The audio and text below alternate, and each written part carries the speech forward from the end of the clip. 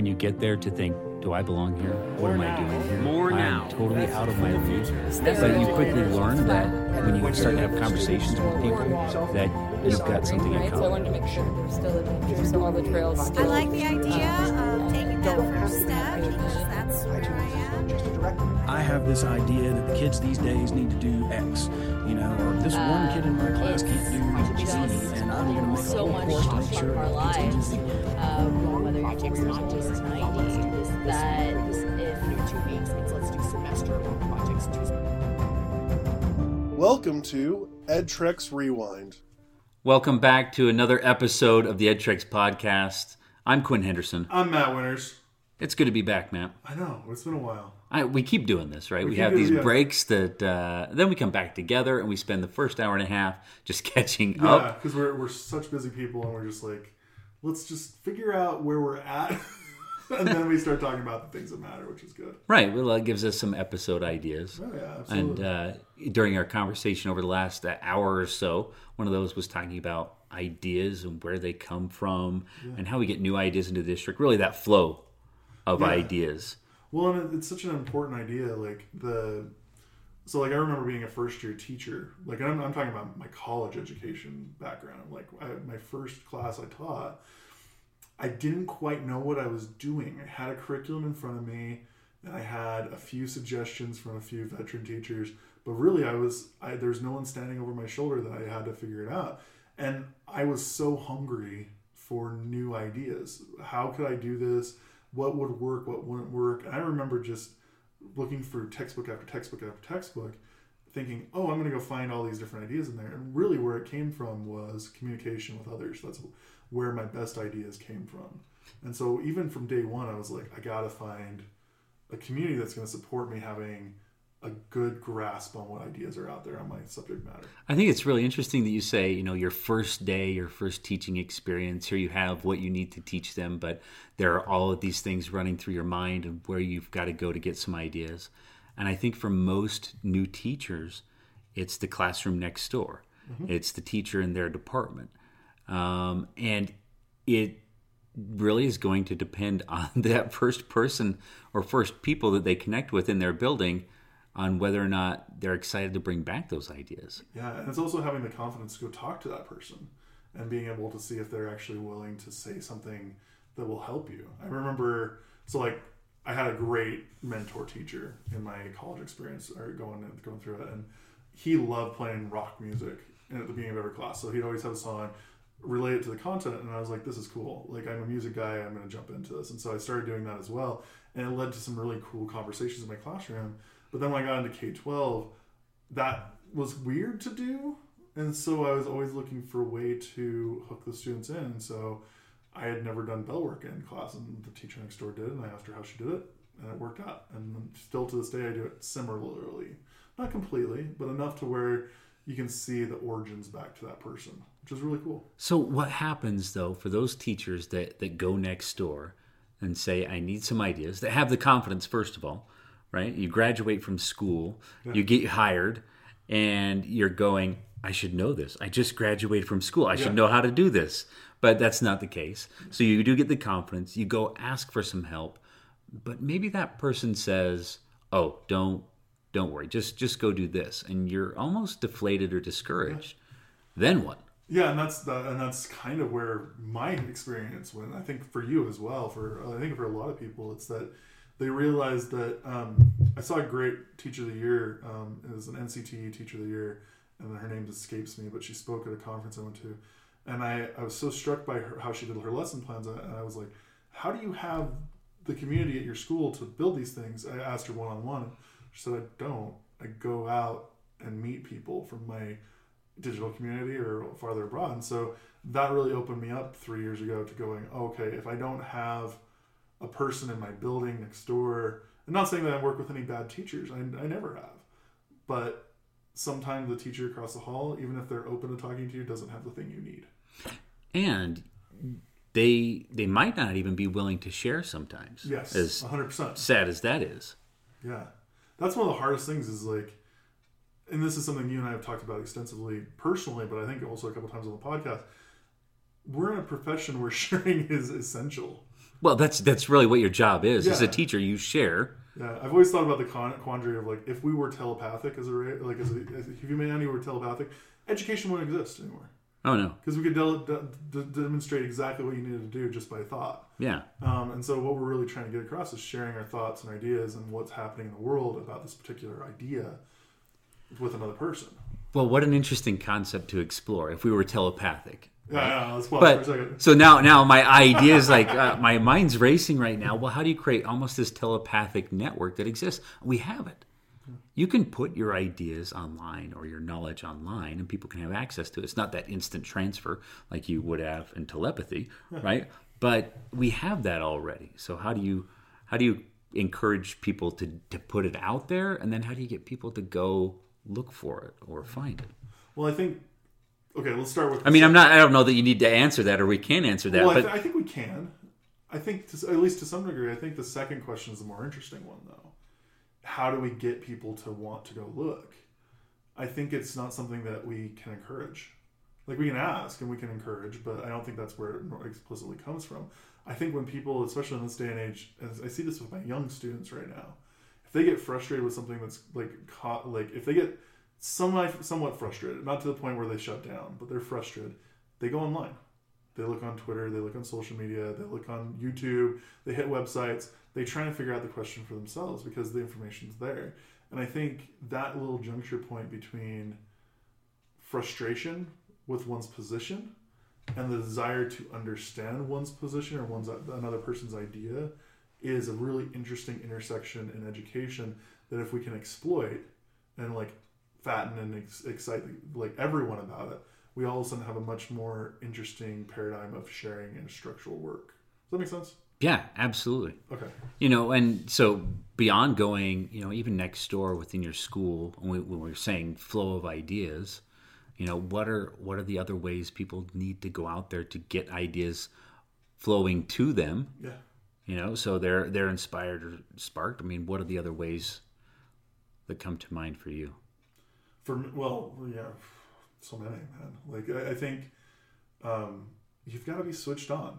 And I think if you're a good teacher, or a good person who works in education, I shouldn't just say teachers. If you're good at education, you're switched on to want to go and explore and be curious. We've talked about natural curiosity before on the podcast. Oh, yeah. Extensively. But if you're already switched on, then there's so many different ways that you could explore and see what is the answer to my question, or in this case, for teachers and for admin and for people who work in education, how do I better my situation in the classroom or my school or my district or my state or my country or even globally? Well, so that is another question, is you have the individual and you have the teacher, right? And the curiosity should drive us more than anything to go discover new ideas and new ways. Hopefully that's the case, but not always the case. Right? There are teachers out there that are waiting for their leadership in their building, the leadership in their district to help inject some ideas, right? Yeah. That's another direction the ideas are going to flow. And so, what are the things that our districts are doing now? Are districts and schools, independent, public, charter, are they doing a good job of bringing in ideas from multiple sources? Or are they just really kind of internal waiting for it? I mean, are they active or they're proactive, reactive? I mean, there are a lot of ways to probably slice this up. I think you're asking some great questions there. I mean, yeah, answer them all now. I know. It's hard to answer them though. Legitimately, I would like to say yes, but I think the answer is closer to no. But it's also case by case by case. I think about neighboring districts and districts I've had influence with and talked to and kind of discuss things with, and it does feel a little bit like everyone's kind of recycling things that were older, that worked or didn't work, and they want to try again, but there's no follow through with them, so they don't really get to where they need to be. And then vice versa, there's the problem of they don't bring in anything new to get people really excited about what's going on, or they bring in the thing that's new and they plop it on the table, and then it just rots there. Nobody really partakes of it. Well, your recycling statement, I think that's really interesting.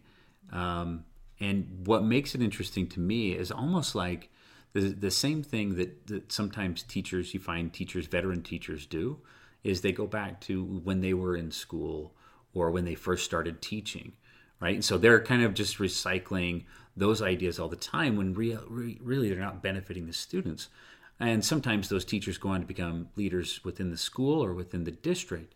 And so sometimes they naturally fall into that rhythm of, I'm going to recycle this. This is what I was taught when I was a young teacher by the district, so I'm going to do that, right? And so breaking that cycle is important. And then that led to really your second point of outside of the district, bringing those new ideas in so people are inspired. But that new thing that's new that you plop on the table, if you don't put that on the table right, it's going to look like, I'm just thinking of a meal. When you say That's table, plop it on a table, it's going to be completely disgusting and say, you expect me to eat this. Well, I was just thinking about like a brand new, like, nice turkey. Let's go with Christmas here because we're recording around that same time. Like, I'm thinking a big giant turkey. If nobody wants turkey or nobody understands what turkey is and how good it can be, then who's going to partake of it? Mm-hmm. Maybe a few people. It's going to get nibbled on. Well, those people, they're like, I'm interested. I'm curious. They're going to go take a bite. But those aren't the people that you really needed to move to begin with. Yeah. The people that are out there willing to take a bite and try something. It's the people that are really hesitant. It's like, I'm not sure. I'm on the fence. Yeah. Which way do I go? So the presentation of ideas is important. But we've talked about this, and we were talking a little bit about before we even started this episode, is almost that balance of ideas of where they come from. Yeah. You have districts and schools that spend so much time thinking about, we need to generate all of our ideas and the whole flow of things internally. And then you probably have some on the extreme opposite side that are saying internal, external, external, external, mm-hmm. right? So there are benefits to both, but at the same time, if you go too far one way and you say we're completely internal, then essentially those ideas become stale. And I think that's where you run into that recycling problem. Well, you're running a problematic issue either direction with being stale. On one hand, I've heard this said in a lot of districts that I've gone and seen is somebody new comes in, it's a speaker, evaluator, program person, whatever it is, and they present their idea, and then it's easy to say, well, that's good for them. Mm-hmm. They have that whatever situation over there. On the flip side, if you have somebody who's been presenting the same idea again and again and again inside the district or inside the school, then that person can be labeled as, oh, that's the only thing they know. It's a broken record. It's a broken record. Who cares about what they're saying? Like, the one I always think about is, and I've heard this said so many times, I think it's one of the most dangerous phrases, especially with maybe seasoned teachers that get out of the classroom and go and do admin work or district work or things like that. They say the words, "This worked when I was a teacher." Mm-hmm. And that right there is so dangerous because, yeah, it might have worked when you were there, but it doesn't work for the new teacher, for their situation, for their classroom. It might not work with their students, and it might not work with how education is being run now. And unfortunately, we hear that too often. And so, again, the idea, on any of those spectrums, however you want to look at it, all of those ideas are really easy to ignore and push aside. Yeah. So when we're in that broken record situation and teachers are saying that this worked when I was a teacher, right, or they're leading other teachers, I think a lot of teachers tune out, right? I think that shuts them down. But really, how can you rephrase that? To me, the first thing I think of is like, here's something I did when I was a teacher. How might we adapt this to today's student or to what you're doing in the classroom? Let's see what we can take about what the concepts behind that made that successful, and see how they apply today. Yeah. We're distracted a little bit by the clock. Sorry about that. Well, going along with that, like, I think about teachers who struggle in schools. There's going to be a certain percentage of that particular kind of spread of teachers who, no matter what you tell them, they're willing to try that thing. And that can be dangerous as well. So like a mentor or a fellow teacher or a principal comes in and says, hey, try this with this class. They're going to be so desperate to try that they don't really consider what's going on. So sometimes you have the exact opposite effect of what we're talking about. Instead of it being stale, somebody's grabbing on to everything nonstop, that comes through. New idea. And it becomes the collage effect of like, I'm looking at your classroom and I'm saying 90 different things instead of a cohesive vision of what your classroom should be. Well, and I think you said it right there, the cohesive vision. Yeah. Right? So even if you have that broken record in the district that keeps talking about the same thing, and people are probably tuning out, what's the outside thing that you could probably bring in that would reinforce that and help paint the picture, but still is tied to the vision? And then if you're the opposite side, so if you're always bringing out the external things, what's the internal messages that you have that kind of anchor that and bring it all together? And so I think that's really where we're going, or where we're ending up, is this balance of where those ideas come from and then how they're supported within the district. Well, I think that's... Or school. In school or wherever, organization, whatever. Yeah. And what you're saying there is this idea of a cohesive vision is so delicate yet important to everything that's going on. You can't just put it behind a slogan. Maybe a whole episode on slogans and visions. I agree. Because sloganeering, I mean, you go back to Radiohead, that was 20 years ago they came out with that song. I mean, it's the garbage that our vision is a couple of words long. It's that you can't. It's not. And too often do I see schools doing that sort of thing. Like, we're going to have 3 words and they're going to define our school and our vision of where school will be. Well, I'm sorry. That doesn't tell me anything about your curriculum model. That doesn't tell me anything about your technology model. That doesn't tell me anything about your professional development, about your counseling, your SEL, about anything else that would actually really make a difference with students and how they perceive the world around them. And a cohesive vision means that you have a vision in the first place, and it's a document. It's a long form. You have specific goals that you want to meet over the next 5 to 10 years. And then on top of that, everyone is on the same page and has bought into what that vision is. Mm-hmm. Well, but yeah, so even people can buy into a vision, but all of your actions after that, if you're holding a training, if you're talking in a meeting, you've got a decision to make, you're managing a budget, whatever it is, it goes back to that vision. It's like, how does this support our vision? Yeah. And if it doesn't, is it really worth it? Or do we really need to look at something else that does support our vision more? Yeah, and that's where the beauty of like having outside people come in, because if you say we have a specific vision, let's just go for the example of technology. We want every student to be a 21st century learner by having using Google in their classroom, Google Suite. Cool. If you can bring in a outside person, a team, or a speaker that is reinforcing the beauty of Google and how it can actually impact student learning and interesting ways of doing that. Or even if it's somebody who's not even on Google, but they're talking about the importance of collaboration, design, rethinking what you're doing in your structure in your class, that can be really powerful as well. But if you don't have that vision there, you can't bring in an outside person that will reinforce that. You're just bringing in an outside person to bring in an outside person. And that can be hugely problematic. Well, right, because the people that are sitting there are going, why is this person here? Yeah. What are they doing? What's the purpose? But in reality, if you can create that moment too where they're going, I'm so excited they're bringing in this person because it's going to be helpful with what we've been talking about for this and that. It's going to bring clarity to this, and I'm going to have more tools or more resources that are going to help me with the goals that I've set related to our vision, our strategic plan, or whatever it is. That's more engaging and exciting.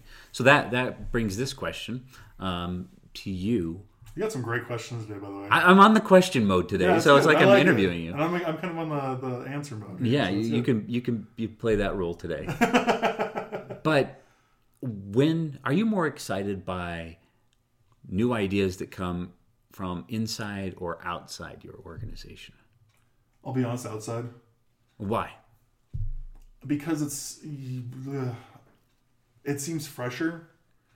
It gives me an ability to say, okay, this might be something that's a nationwide trend. Mm-hmm.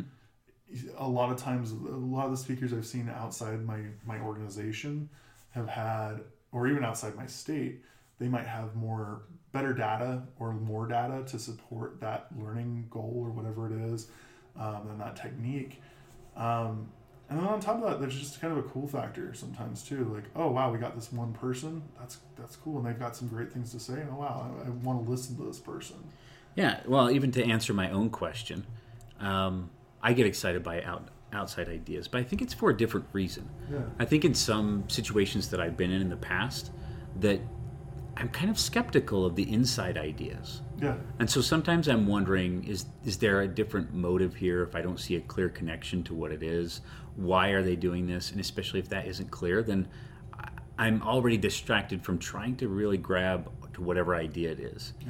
And so when I'm going outside, and most of the time that's on my own, I go outside for ideas, I think I'm more in tune, if that makes sense. No, I agree. There's this weird thing that happened around like the turn of the century where communication theory like sprung its way into like higher ed, and the big thing that came out of it was groupthink. And so you got a lot. At least when I was in the middle of the knots, I guess is what we call them now, the zeros, like 2006, 2007, the aughts. When I was in college, I was confronted in multiple classes, not just a communications course, but an English class.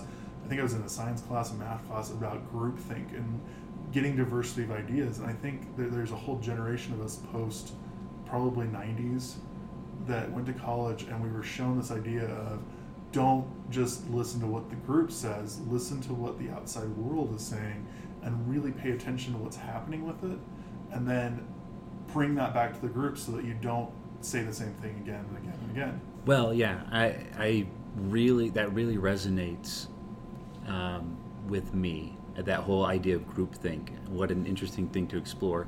And you find that a lot in education, is that they went to school, they became teachers, they became leaders, they became district or school leaders at that point, and that's where all the ideas came from.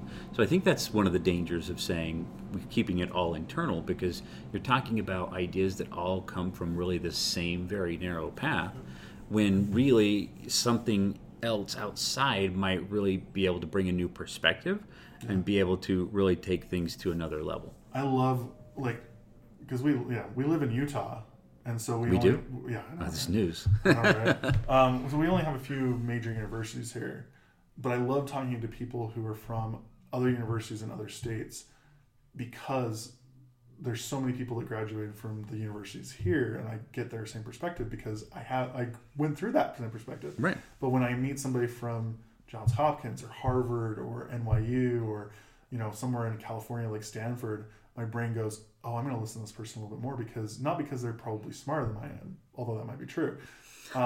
It's more that they might have a different perspective on the same thing that I learned about, because they had a different set of teachers than the people that I'm around had.